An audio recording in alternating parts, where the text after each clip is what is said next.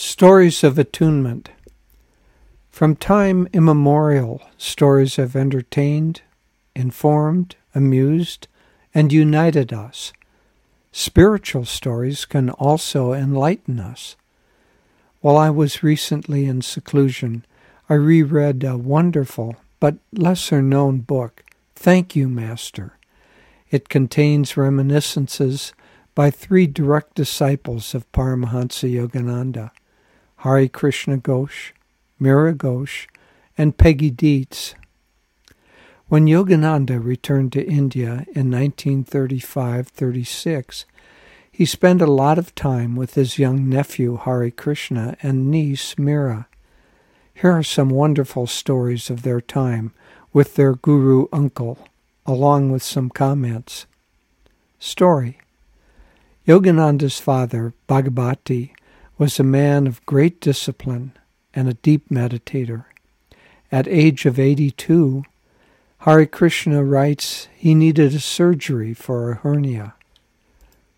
The surgeon was concerned that, due to his age and fragility, he could not survive being put to sleep with chloroform, the only anesthetic available at that time.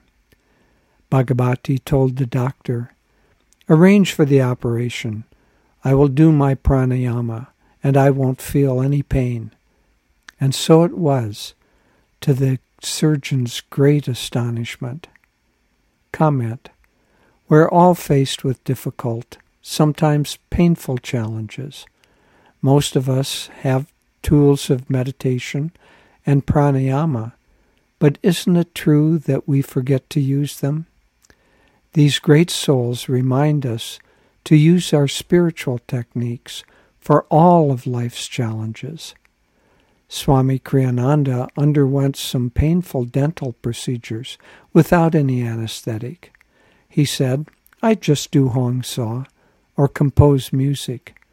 If that isn't enough, I go to the calm center of the pain. And if even that doesn't work, I tell myself, this is only a short moment in a long life. Don't resist the experience or get upset."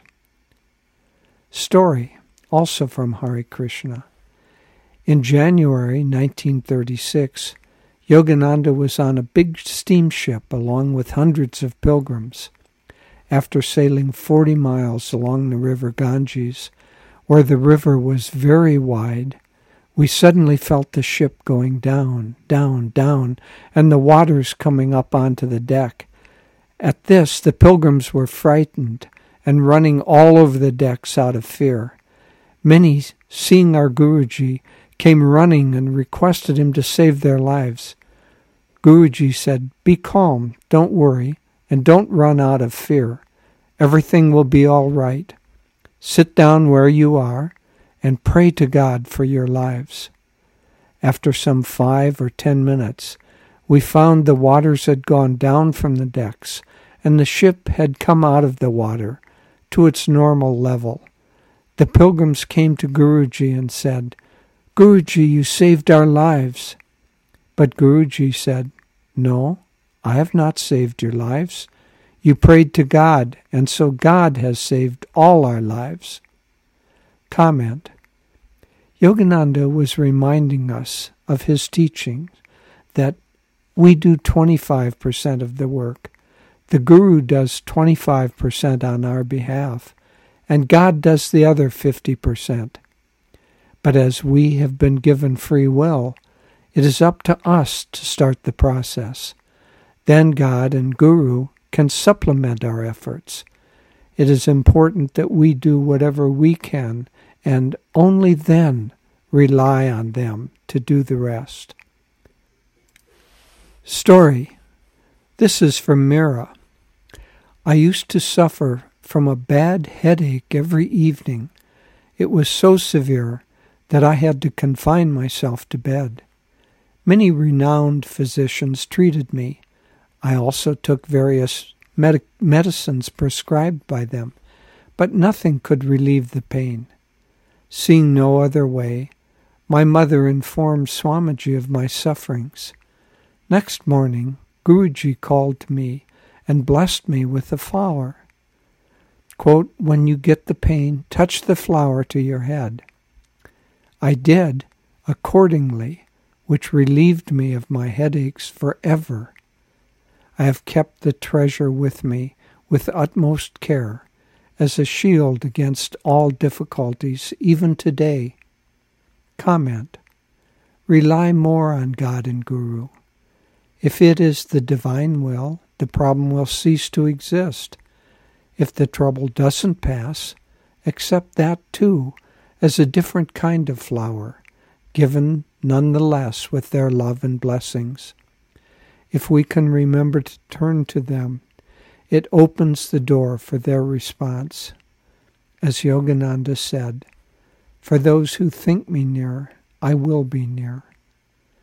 Whatever comes from them, be it an object or an insight, keep it with utmost care as a treasure and a shield against all of life's difficulties. In divine friendship, Nayaswami Jyotish. So, my friends, these are stories which often are more informative, certainly better remembered by us than just straight teachings. But it's important when we have stories like these, or stories of any kind by or about saints, that we meditate on them and try to see what's deeper, what's behind the purpose of the story. They could just as well, and I'm sure there are many stories that they don't reveal to us, that they keep private. But if they choose to have a story revealed, even through someone else, as is this case, if they choose to have a story revealed to us, there's a purpose for it.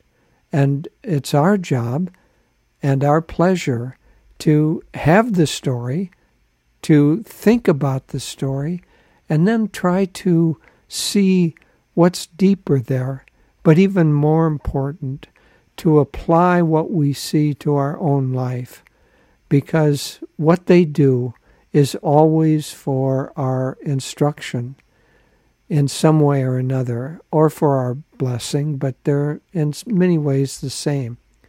In any case, they have come with the sole purpose of helping those devotees who reach out to them.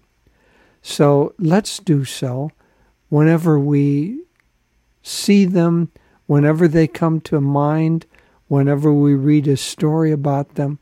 Let's take just a few moments and connect more deeply with them. If we do, I think we'll gain great benefit from it. God bless you.